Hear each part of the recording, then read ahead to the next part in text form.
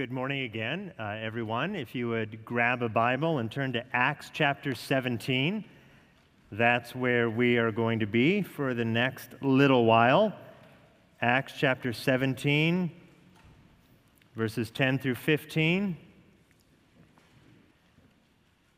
Let me begin by reading this passage aloud. The brothers immediately sent Paul and Silas away by night to Berea, and when they arrived, they went into the Jewish synagogue. Now these Jews were more noble than those in Thessalonica. They received the word with all eagerness, examining the scriptures daily to see if these things were so. Many of them therefore believed, with not a few Greek women of high standing as well as men. But when the Jews from Thessalonica learned that the word of God was proclaimed by Paul at Berea also, they came there too, agitating and stirring up the crowds. Then the brothers immediately sent Paul off on his way to the sea, but Silas and Timothy remained there. Those who conducted Paul brought him as far as Athens, and after receiving a command for Silas and Timothy to come to him as soon as possible, they departed. So shortly after World War I, an advertising firm in London hired a young woman named Dorothy Sayers to write slogans to sell merchandise. And Sayers quickly learned how gullible people can be. She entered advertising and learned we are gullible. With a few catchy words, she noted that she could get people, for example, to buy soap. It didn't matter how many bars of soap they had in full boxes in the basement. Slogans worked. She could convince people to buy things that they didn't really need. Now, years later, she looked back at her experience in advertising, and she lamented the state of the modern mind. Listen to what she asked. She asked this question. She says, "Has it ever struck you as odd or unfortunate that today, when the proportion of literacy throughout Western Europe is higher than it has ever been, people should have become susceptible to the influence of advertisement and mass propaganda to an extent hitherto unheard of and unimagined?"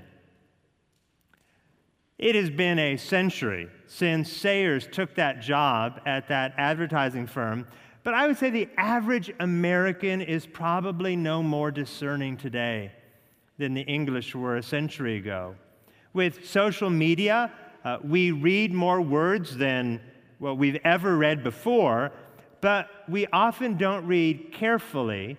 We often don't read critically. So let's just face it, there's a reason Russia thought a Facebook ad buy could influence an election. People are not all that discerning. The church, however, needs to be different, right? We are a people of the book, the Bible, and that makes us a people of words. We write words, we read words, all in light of capital T truth, the truth of God's Word. Friends, there are not many groups of people on the planet today who come back week after week to hear a long sermon. The explanation for this is certainly not my eloquence. Simply, don't need to laugh at that. Right? It's simply a response to the reality that we are a people of capital T truth. We believe there is truth, and so we come together to try and understand that truth better. And so we are not to be blown back and forth by the latest fads, the latest trends, the latest philosophies. Scripture is our North Star. And as Psalm 119 says, we read it a few moments ago. Many of us have sung songs based upon the words of Psalm 119, that the Word of God is a lamp unto our feet and a light unto our path. And so this morning, we find a synagogue of people who know how to use Scripture to assess and weigh and filter what they hear. They are the Bereans of ancient Macedonia. and we can learn from them. That is our aim, to be such a people. And that's the thrust of today's message. Right? I'm going to give the thrust of the message in the form of an imperative. Here it is. Church, be discerning. Be discerning, because we have God's word, which is truth worth dying for. Church, be discerning, because we have God's word, which is truth worth dying for. Now, before diving into our passage, let me bring all of us up to speed. We are in the middle of Paul's second missionary journey. It started in Acts 15:36 when Paul and Barnabas decided that they would visit the churches that God had recently used them to plant, churches in what's now Turkey. Paul and Barnabas, though, split up. Paul travels with Silas and later Timothy and later Luke, the author of Acts. Luke, the author of Acts, Acts being the book, obviously, that we're studying now, this history, this record of the early church.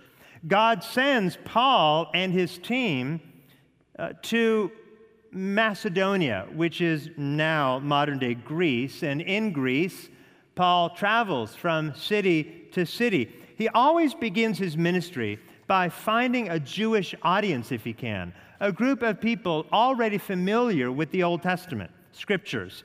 And wherever he goes, Paul preaches the gospel. In Philippi, you might remember, God saved Lydia, and then God saved the jailer, then God saved the jailer's entire family. So God planted a church through Paul's preaching in Philippi. Persecution arose, and so Paul and his team traveled to Thessalonica. There God saved a man by the name of Jason, who seems to be a very brave man, who opened up his home to Paul and his team and sort of negotiated the safety of these apostolic visitors with the governing authorities. Persecution flared up, though, and Paul needed to flee once again. And that brings us to our passage, Acts 17, verse 10. Paul and his team, they sneak away again. Verse 10 says that the Thessalonian believers sent them away by night, meaning it was dangerous to go by day. Right? The gospel was stirring up lots of controversy at this stage in church history, especially among a Jewish audience who recognized that the gospel of Jesus Christ was simply incompatible with their understanding of the Old Testament Scriptures, whereby these Jewish individuals rejected Paul's preaching that Jesus is the Messiah. And so this reality faces Paul wherever he goes. So they flee southwest to about 50 miles to this town of Berea, a relatively small city. Like Thessalonica, Berea had a large Jewish population, and once again, Paul goes to the synagogue. Now, Luke says that the Bereans wanted to hear him.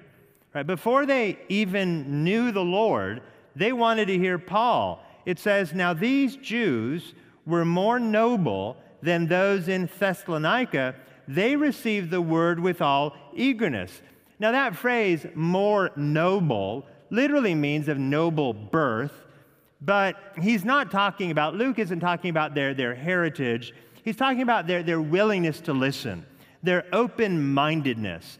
They were, in that sense, the expression we might use is they were noble-minded, in the sense that they were willing to pause and listen to another point of view. And so Luke praises these Bereans for their eagerness to listen to someone with whom they might not immediately agree. But of course, they did more than listen. The text says they tested what they heard. They carefully examined what they knew to be true, the Old Testament. Right? They carefully examined what they knew to be true, the Old Testament, and they compared it with what they didn't know to be true, Paul's word, Paul's preaching, his gospel message. And they listened and they studied, and then according to verse 12, many of them therefore believed. And it's not just some in the synagogue of Jewish background who believed. It says that many of the leading women, many of the women of high standing, they believed as well, and not a few of the Greek men. So the gospel preached by Paul in the synagogue did what Paul knew it would do. It bore fruit within the synagogue and outside of the synagogue.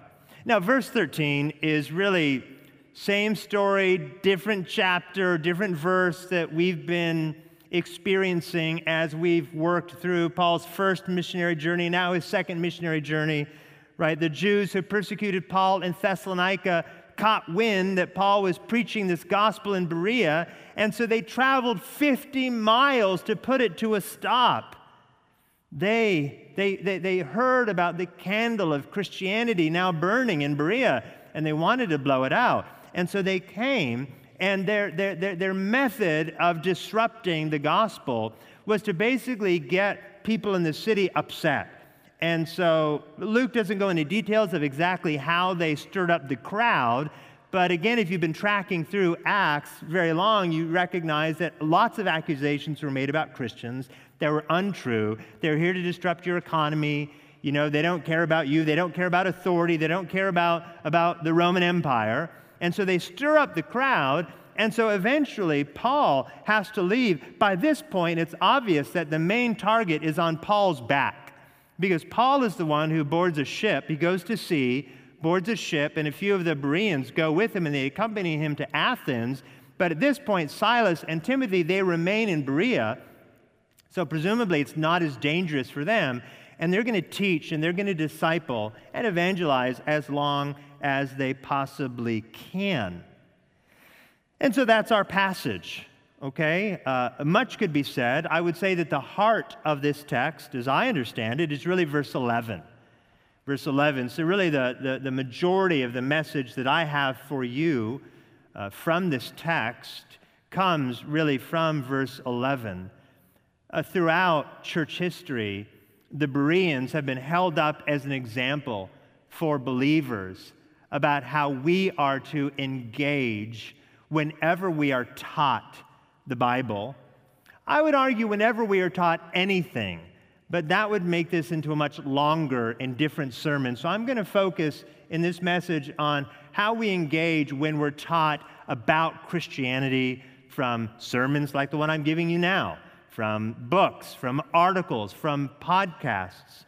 The Bereans have been an example now for a couple thousand years of how believers ought to engage with Christian teaching. And I pray that this message is good for your soul. It might seem a little more teachy because I want to exhort you to listen well. So it might be a slightly less inspirational message, though I certainly wouldn't mind if any of you were inspired. But it might be slightly less inspirational and slightly more instructive. I have 4 points. And again, remember, this is where we're going. Church, be discerning. Because we have God's Word, which is truth. It doesn't contain truth. The Word of God is truth, and it is worth dying for. All right, I have 4 points. I'm going to give them to you one at a time. I will try to be clear when the second point comes.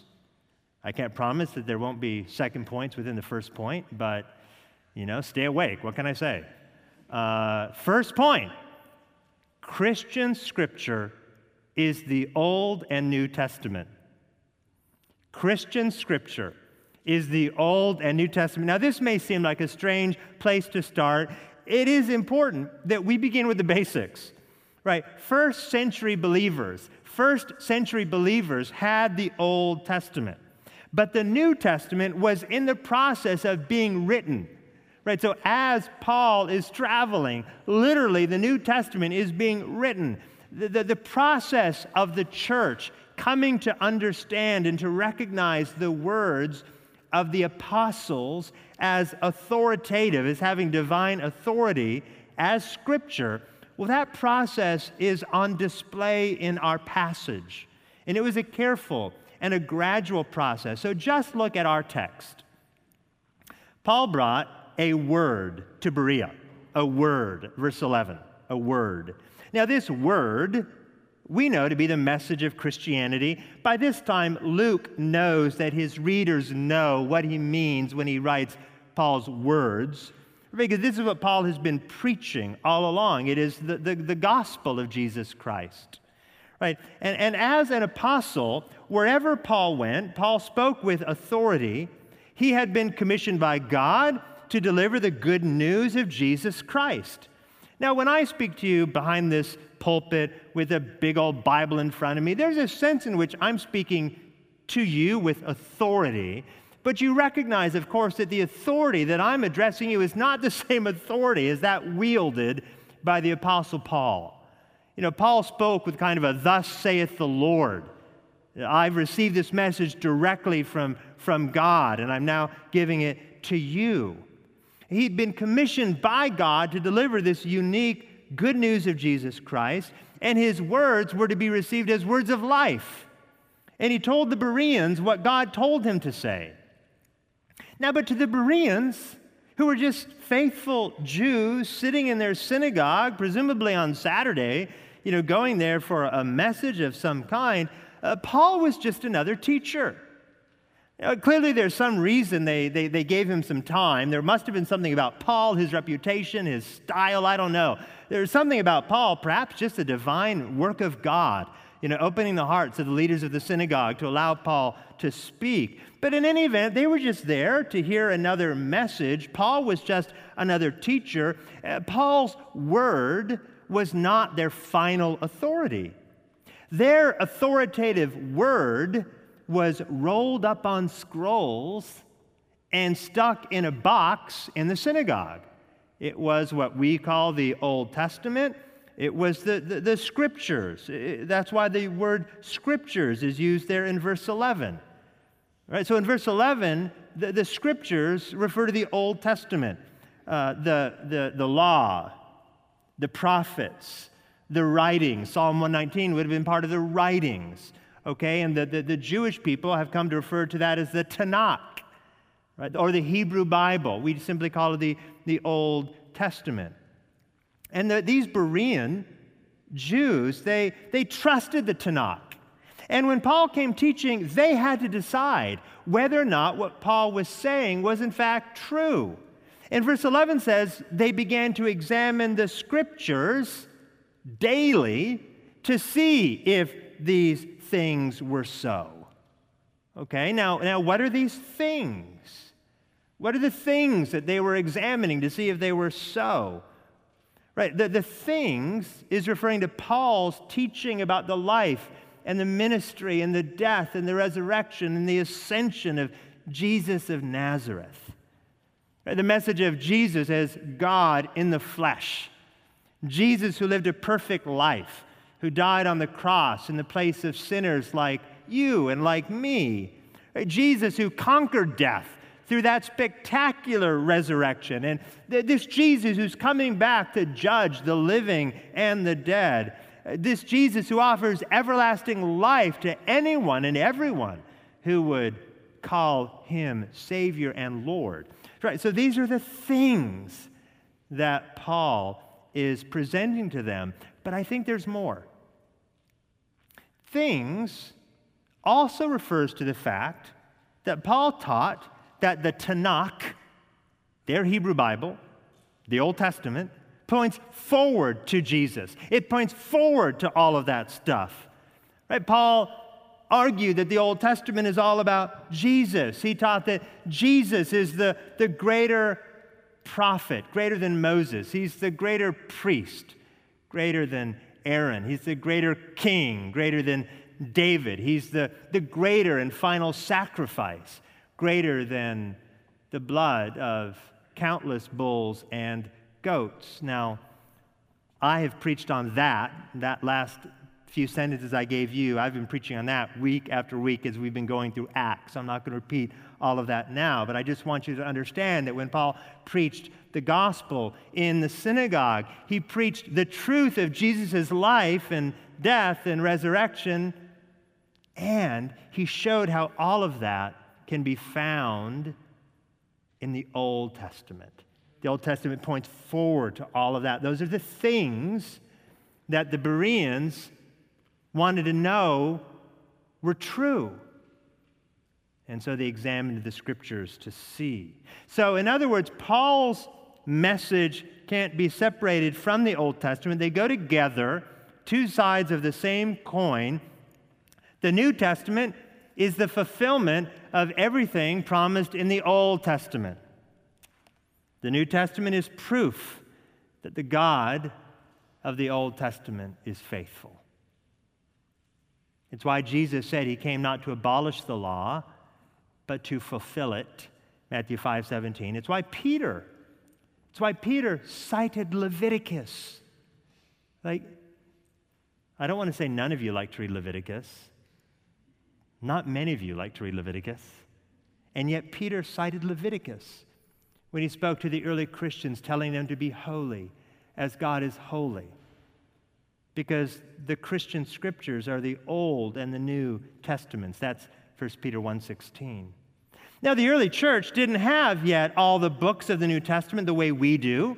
Right? These books were still being written. And as apostles like Paul and Peter preached and wrote the gospel message to churches like the ones in Rome or in Ephesus or Philippi, or sometimes they wrote messages to people like Timothy or Theophilus or Philemon. As the apostles wrote these letters, these writings came to be read, and they came to be studied, and they came to be examined, and eventually, for many, many people, they came to be accepted and believed in. Now, I recognize that in Berea, they weren't, Paul didn't write them a letter, he was speaking to them, but the basic process is there. People are listening, and they're saying, is this true? And in order to discern whether or not this is true, they went to the Old Testament scriptures to see, to validate, to confirm.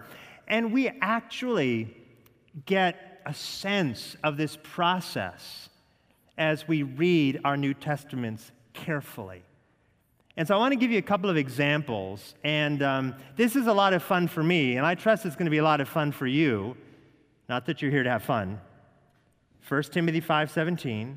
1 Timothy 5:17.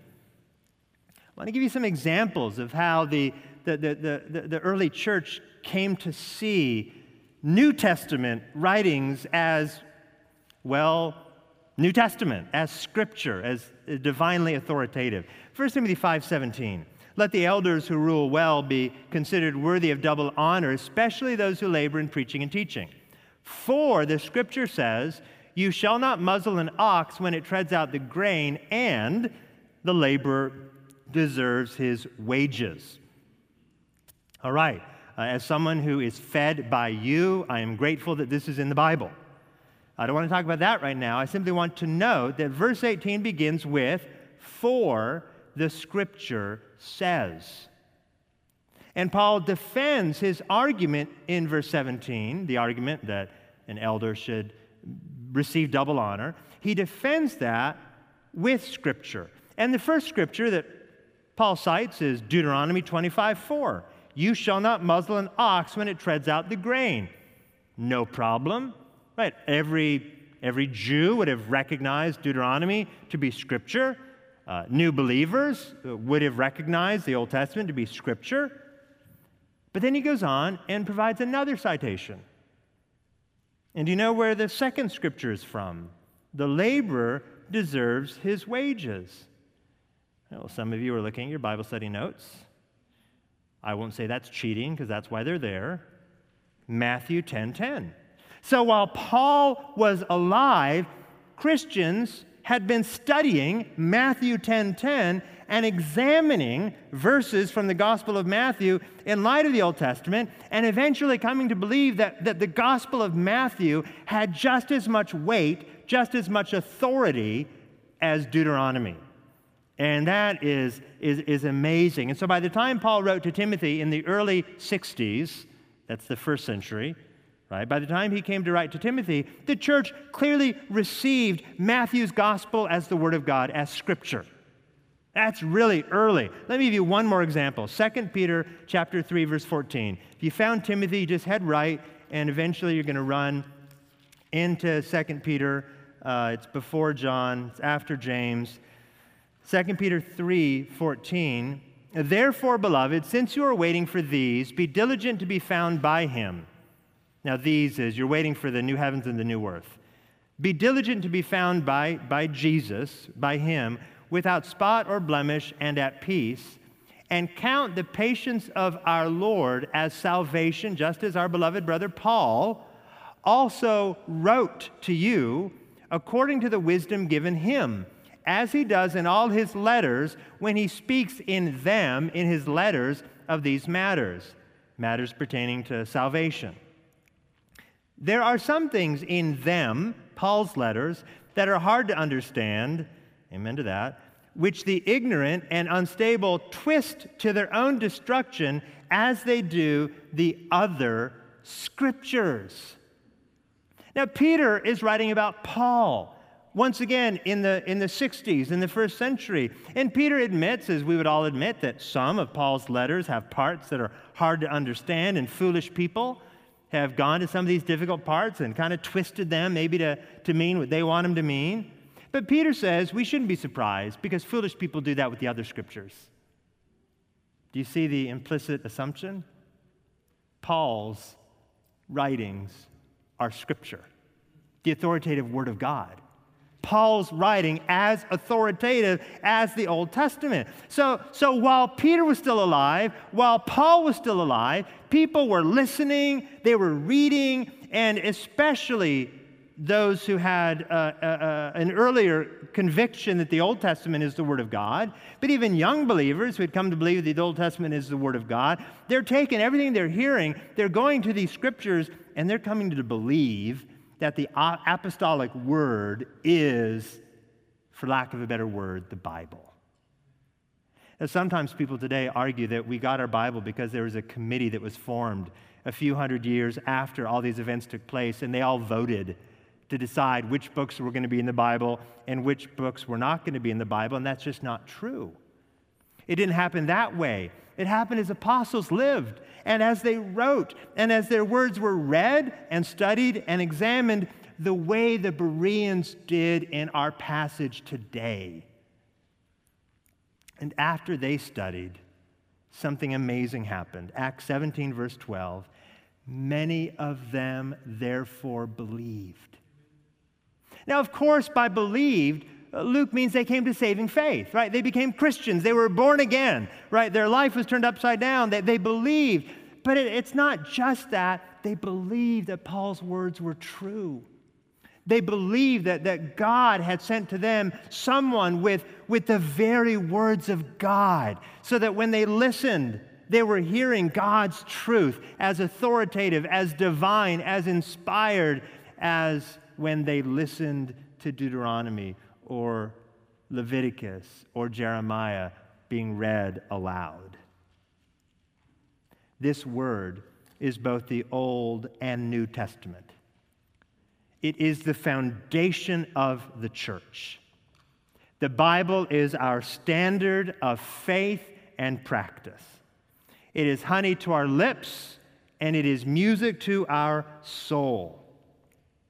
I prayed this morning about Christians who have proclaimed the Apostles' Creed, right? If you professed it for hundreds of years, hundreds, thousands of years, through plagues, through pestilence, through war. I mean, how have they done that so faithfully?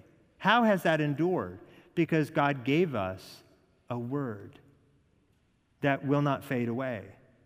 So on a hot and humid day, which we are having a lot of those right now, on a hot and humid day, after a long walk, or after a few hours in the yard, or after a game of soccer, when you're all done, nothing tastes better than a cold glass of cool water. And may that be a picture of our longing for the Word of God. Christian Scripture is the Old and the New Testament. Right, that was the first point. Here is the second. Christian teaching, like what I'm doing now, should shed light on Scripture. Christian teaching should shed light on Scripture. Now, that first point that I just made and spent the most time on is certainly the most important. It's the central point of our passage. Again, Luke is sharing how the Bereans came to accept Paul's words as the authoritative Word of God, as gospel truth, as the perfect fulfillment of all the Old Testament writings. And you and I aren't in the same exact position as the Bereans. We're just not. They had to accept for the very first time the gospel as the completion of Scripture. And our canon is complete. I'm never going to stand up here one Sunday morning and say, hey guys, I found the 67th book. You know, if I ever do that, run. It's complete. We have no need of a new authoritative word. And in fact, in Ephesians chapter 2, verse 21, Paul writes that the church is built on the foundation of the apostles and prophets. And Christians have typically taken that to mean that the apostles and the prophets are those who have given us an authoritative word. And now that there are no more apostles and no more prophets in the sense of new revelation, our Scriptures are complete. We have the whole Bible.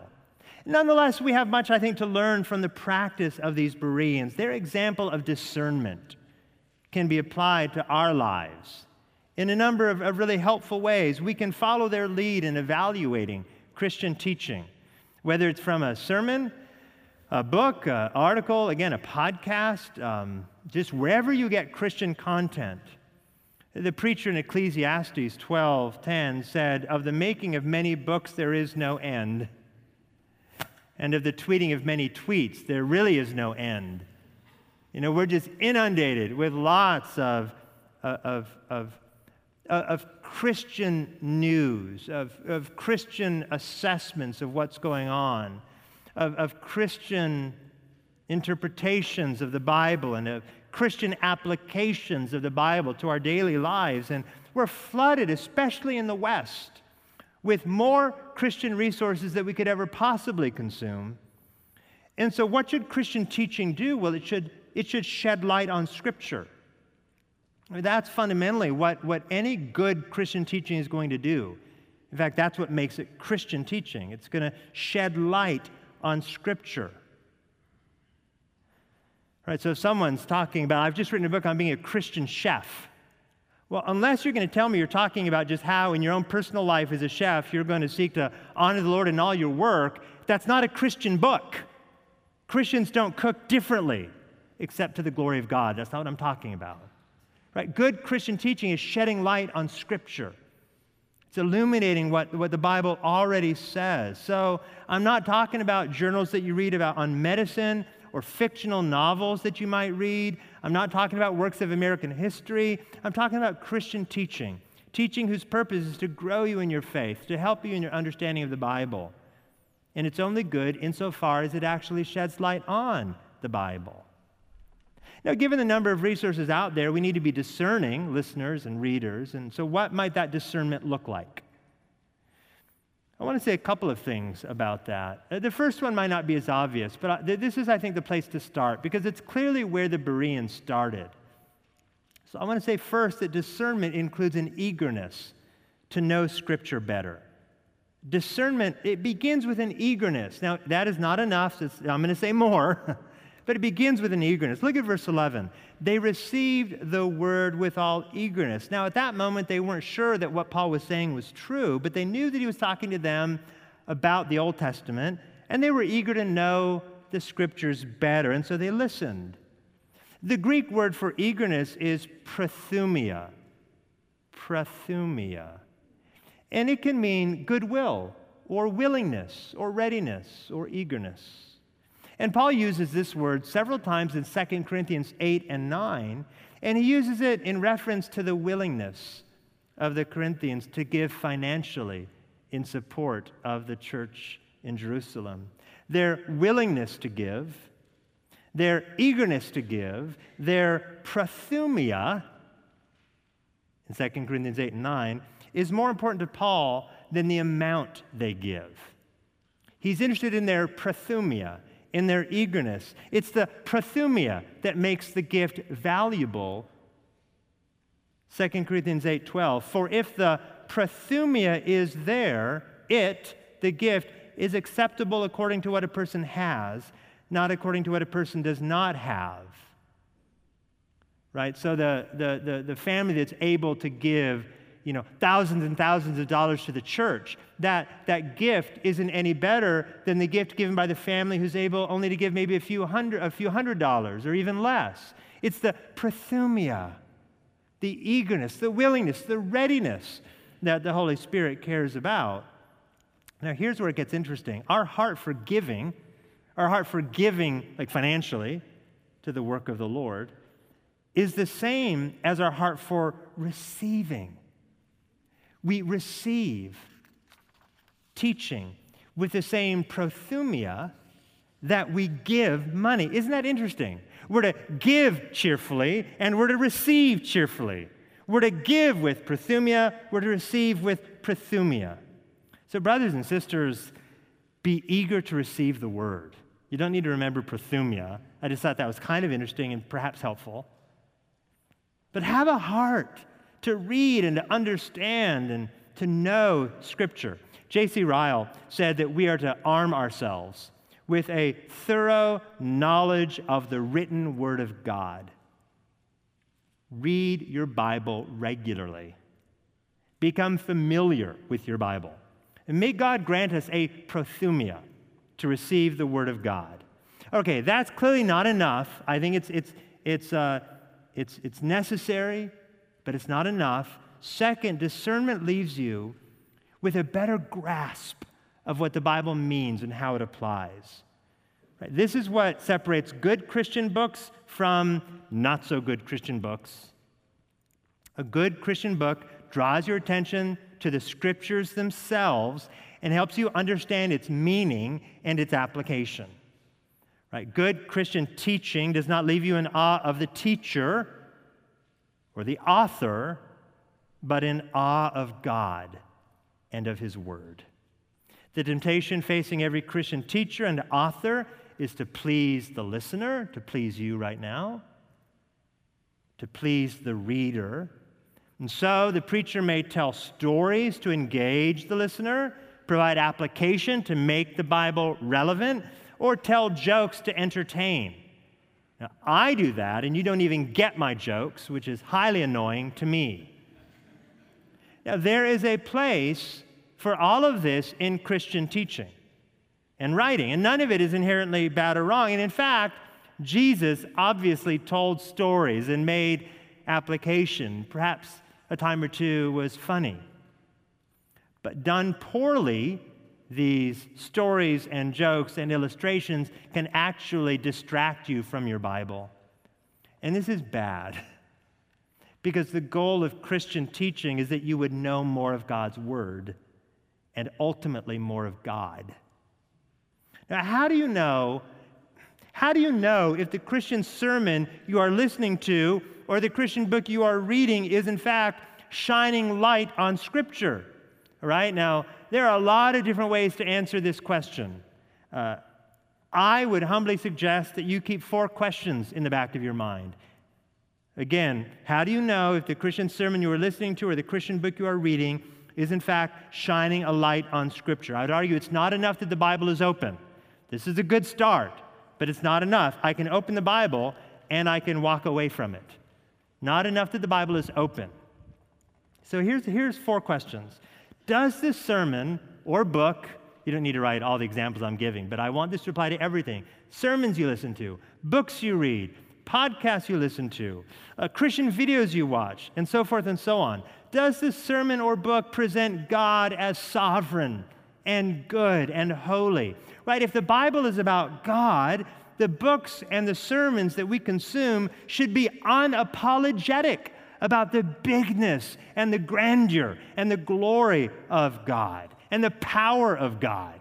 So I just want to know, whatever Christian literature I'm taking in, does it present a picture of God as big as the Bible presents?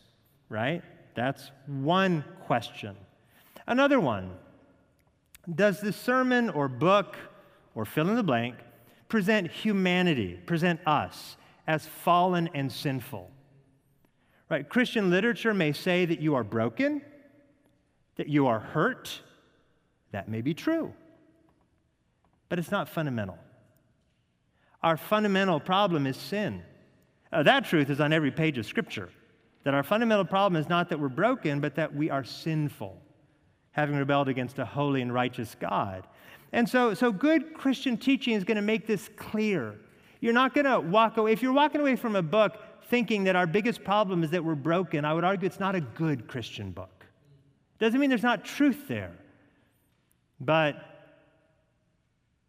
there's not sufficient truth to make it worth your time. All right, another question. Does the sermon or book present Christ as the only answer? Right, good Christian teaching doesn't gloss over Christ and his atoning work. I think that's one of the dangers of living in a resource-rich generation. When you're so accustomed to getting good teaching, and I'm not saying merely from this pulpit, when you're just accustomed to getting good teaching, it is so easy to just say, well, I know that my readers understand that Jesus is God and that he died on the cross for sinners. And you can't ever assume that. There's just not something ever to assume in Christian teaching. Good Christian teaching will always make the gospel clear. Now, some books will attend to that more than others. You might be writing a book or giving a talk about the gospel, in which case it's all about the gospel. But even in a book about work or about parenting, where you've got to make the atoning work of Christ clear. Otherwise, what makes your work fundamentally Christian? Another question, in fact, the last one. I think there's a lot of good ways to test whether or not literature or Christian teaching is good. But here's another question. Does the sermon or the book call the listener or the reader to repentance and faith? In other words, is it clear that the only way to reconciliation with God is through Christ, and that's a message that we must respond to? We have to repent of our sins, to turn away from them. We've got to trust in God. Right? Good Christian teaching is not going to pull any punches. Like, to live in right relationship with God and others, we have first to repent and believe, and we do this daily. Right? It's not a one-time event. Justification, the moment you are right with God, well, that's a one-time event, and it's wrought by God. And it comes through repentance and faith, but the repentance and faith comes daily. Constantly submitting ourselves to the authority of our holy and good and gracious God. Okay. I'd love to say so much more about that. All of those themes are in the Old Testament. And I believe that I'm on safe ground when I say when the Bereans were listening to Paul, they were wanting to know, is he presenting the same God that we know? Does he understand our problem? Does he understand our need for a Messiah? Does he understand that repentance and faith is our only hope? And if that teaching lines up with the Bible, well, that's good teaching. And the Holy Spirit used that teaching to lead them to believe. So I'd like to take a moment. I'm not going to spend as much time on my final 2 points, so don't worry. I'd like to take a moment to encourage you to read good Christian books. God has blessed our generation with a number of excellent resources. And some Christians are skeptical of reading books other than Scripture. But I think it's foolish to neglect the wisdom of the saints who have gone before us, and saints who live among us, who have been given the gift of teaching or writing. You can benefit greatly from good Christian books so long as you remember not all Christian books are good. Good Christian teaching will shed light on Scripture. Now, if you're listening carefully, I've asserted a lot of things, but I've really opened Pandora's box. So I hope point number 3 is going to help. So this is point number 3. Christian teaching should be consumed in community. Christian teaching should be consumed in community. If you've been a Christian for a while, you've probably had someone come up to you and ask the question, well, how do I know your interpretation of the Bible is correct? Now, many ask this question because they see the number of Christian denominations out there, and they wonder, well, how do I choose between the Baptists and the Presbyterians and the Methodists and so forth? And the truth of the matter, I don't want to overplay this, the truth of the matter is that what we, Mount Vernon Baptist Church, have in common with Bible-believing evangelical Methodists and Presbyterians and Lutherans is far more than the ways we are distinct from them. All right, in other words, other denominations who believe the Bible are able to put their faith in Christ alone and teach that and believe that, and they are our brothers and sisters in Christ, and we can be thankful for Bible-centered evangelical denominations who may disagree with Baptists about how you structure a church or who's the appropriate subject for baptism. But the question remains, like, how do you know your interpretation of Scripture is the right one? It's not enough, like, for the Baptist, well, the Baptists scream louder, they must be right. That's not a discerning answer. But it's a good question. Now, we know that Scripture is without error, but this is because Scripture is God's Word, inspired by God. It's perfect and the ultimate authority over our lives. Scripture is without error. We aren't. So newsflash, you are not without error. Bible without error, you with error. Bible without error, me with error. That's just reality. We get things wrong. The Baptists and the Presbyterians cannot both be correct about who should get baptized. Now, of course, we're correct. So what do we do? Well, again, the Bereans are a very helpful guide. Verse 11, now these Jews were more noble than those in Thessalonica. They received the word with all eagerness, examining the Scriptures daily to see if these things were so. Notice whom received the word. They did. They did. Not Mr. Berea or Miss Berea, but the Bereans, plural. They received God's word. They examined the Scriptures daily. They went to the Old Testament together. They debated, they communicated, they hashed things out. And this is an example for us. We live and we study the Bible in community. We study the Bible with the community around us, right? A church is a body of believers seeking to better understand and live out Scripture. It's more than that, but it's not less. We are a body committed to understanding and living out the Bible. And this is why we study the Bible together, because none of us is inerrant. We all make mistakes. We all need to be sharpened. We all have our unique blind spots. Bible study has always been a community project. A number of years ago, we had our local association of Baptist churches in the Atlanta area. It's called the Greater Atlanta Baptist Network. And we had Al Mohler, who's the president of the seminary that I studied in, come and to give a lecture kind of on denominationalism. And he said, one of the reasons you guys are part of this network is so you don't get weird. I'll let that sink in for a moment. So you're not weird. In other words, if you just go off entirely on your own, who knows what you're going to come up with? It's good to be sharpened by those around you, right? Bible study has always been a community project. The past few years at Mount Vernon, many, if not most, of our covenant groups, our small groups for members, have devoted their time to going through the sermon. And what I love about this is not that people are thinking about what I said. That makes me feel a little awkward. What I love is that you're testing what I said, or whomever happened to preach the Sunday of your study. Or you're going to Scripture, you're talking about the sermon, you're seeing if whatever you heard is true and whether the applications made from the pulpit are accurate, and you're going to the Bible and you're talking about it, you're wrestling with it, and this is a very Christian thing to do, right? Bible study is a community project. We study the Bible with the community around us, right? In a local church, it's why this whole COVID thing is just a pain.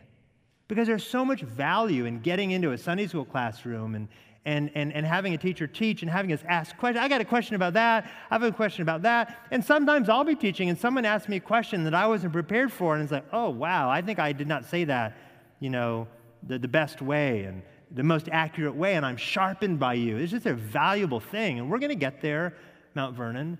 We're going to get there again. But it's not just because we're looking for something to do at 9:15 in the morning. It's because we understand theologically that Bible study is a community project. We study the Bible with the community around us, but we also study the Bible with the community before us. We also study the Bible with the community before us. C.S. Lewis once said that it's good to read old books, to learn from old books. Now, he said it'd be great to read books that were written in the future, but you just can't. He was funny. The Bereans listened to what Paul said together, and then what do? They examined what they heard by comparing it to the Scripture, to the revealed wisdom of the Old Testament prophets who went before them. Now, obviously, the best thing that we can ever do whenever we're intaking Christian teaching is test it against Scripture, and that was the previous point. But what I'm saying now is there's still an example for us to take what we're hearing and test it with what's been said, what's been taught, what's been accepted by the Christians who went before us. We stand on the shoulders of giants. They aren't inerrant. They have their own blind spots. But that doesn't make them unhelpful. We have much to gain and to learn from their study. Again, they have their own blind spots. That's why that's why tradition is not our final authority. I think that's one of the reasons many people are kind of attracted to Baptists. Baptists have kind of gotten a reputation. I've noticed it being a people of the book. We seem less liturgical, less tied to the past. And there's some good to that, to the extent that we want to be known as a people tied to the Bible. But we don't want to be known as a people who have no patience for tradition. We can learn from the community of saints who are around us and from the community of saints who went before us. Every time we come to Scripture, we are interpreting what we read, and we need all the help we can get. We need all the help we can get. Tradition, the past, can be a very useful guide. So I love how a theologian by the name of Kevin Van Hooser put it. He wrote a book called Hearers and Doers. It's all about pastors and churches discipling congregations with the Bible. And he has a great chapter there about interpretation. And just how tricky it can be and how frustrating it can be to be a young Christian or even not a Christian and seeing Christian teachers disagreeing. He said this, interpreters, again, an interpreter is anyone who comes to the Bible and is trying to figure out what it means. Interpreters. He says interpreters often need help, like the Ethiopian eunuch who answered Philip's question, "Do you understand what you are reading?" by saying, "How can I? Unless someone guides me." Tradition, at best, is our Philip, the Spirit's provision of community to aid us in our reading. Scripture alone is the supreme authority, yet God, in His grace, decided that it is not good for Scripture to be alone. End quote. All Scripture should be consumed in the community around us and the community before us.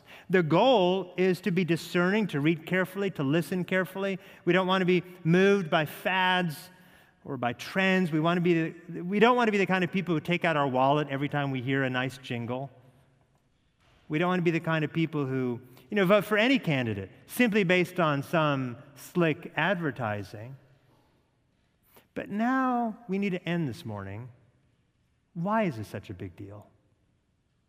Why is being a discerning reader so very important? I'd like to talk a lot about the danger of false teaching. I'm not going to right now. I'm going to leave that for another message. But false teaching is real. It's all around us. There is the sad reality that there are many Christian teachers who say they're preaching the gospel when they're not actually preaching the gospel. And that's a very dangerous thing to do, because if you think that words you're hearing are words of life, when there's not enough truth to grant you life, then these individuals are holding your hand on the way to hell. There's a lot at stake. I want to end, though, with this fourth point by saying there is a truth worth dying for. Right? The main thrust of this message is we are to be discerning. Because when I mean we, the church, we have God's Word, which is truth worth dying for. And I've said a lot about being discerning, but let me end by reminding you that this truth that we are seeking to understand as comprehensively as we possibly can is worth dying for. Look at verse 13. We read of Jewish leaders from Thessalonica who come 50 miles all the way to Berea to stir up the crowds against Paul. And once again, the apostle is running for his life. He's running for his life. He could be killed if he stays in Berea. But why doesn't he just give up? Like, I'm going to get on a boat and I'm going to go to some place where I can just have like those fruity drinks with the umbrellas. And I've done a lot of work. You know, Timothy's young. He can, let him finish this work. Paul doesn't do that at all. And everywhere he went, someone is threatening his life. I mean, we think we have it bad in 2020. Like, if we could just hit delete on 2020, I think most of us are there. We didn't have it as bad as Paul. Everywhere he went preaching the gospel, people wanted to kill him. And eventually, Paul would in fact die for the message that he preached. And the question is, why? And when many of us think about Jesus and his ministry, maybe not us in this room particularly, but as you go talk to people about Jesus and what he did, they think about his miracles, walking on water, healing, and so forth.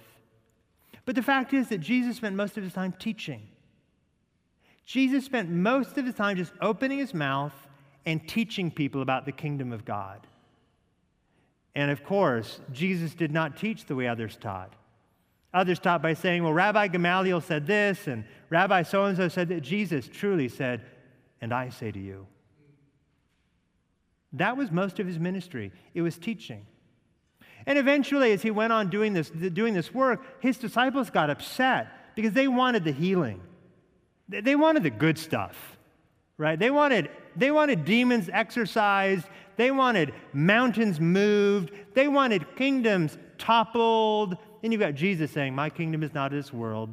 You know, and eventually they were like the characters, you know, in Peanuts who listen to the teacher, wah, wah, wah, wah, wah, wah. And you get to the Gospel of John, chapter 6, verse 66, and it's one of the saddest verses in the Bible, where John tells us that many of his disciples turned back and no longer walked with him.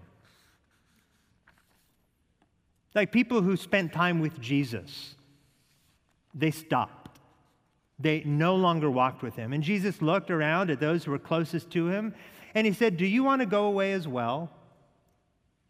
And listen to what Peter said. He said, Lord, to whom shall we go? You have the words of eternal life. As we close, I know we're not all in the same place. Well, in more ways than one. But I know we're not all in the same place spiritually. But I want to speak to those of you who might be ready to give up.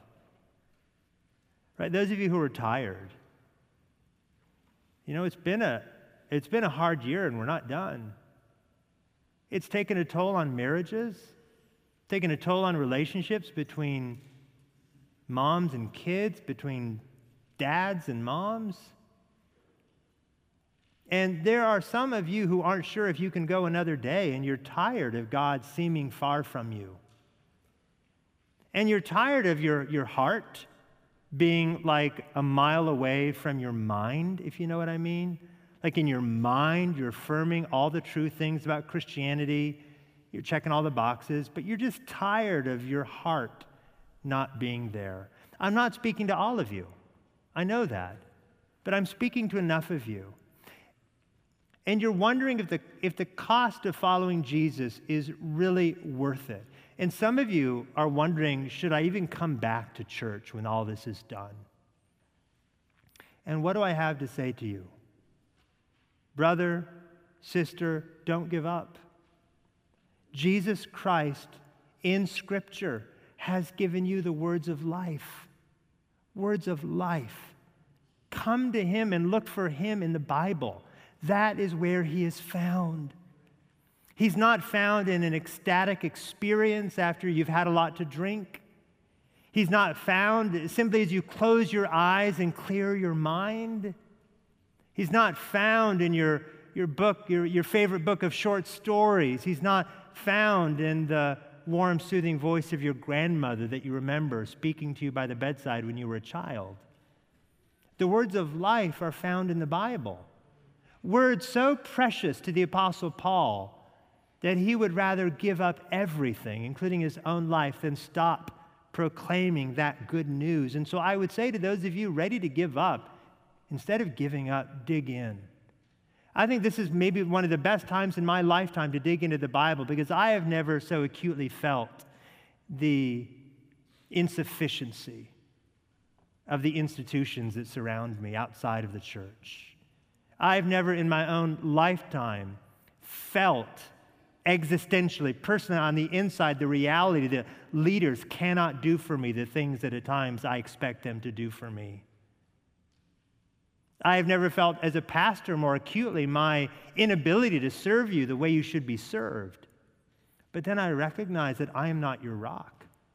God has given us an authoritative, sturdy, reliable word, a word so reliable that those Bereans, when Paul came in all his pomp and all of his power, they said, wait a second, young man.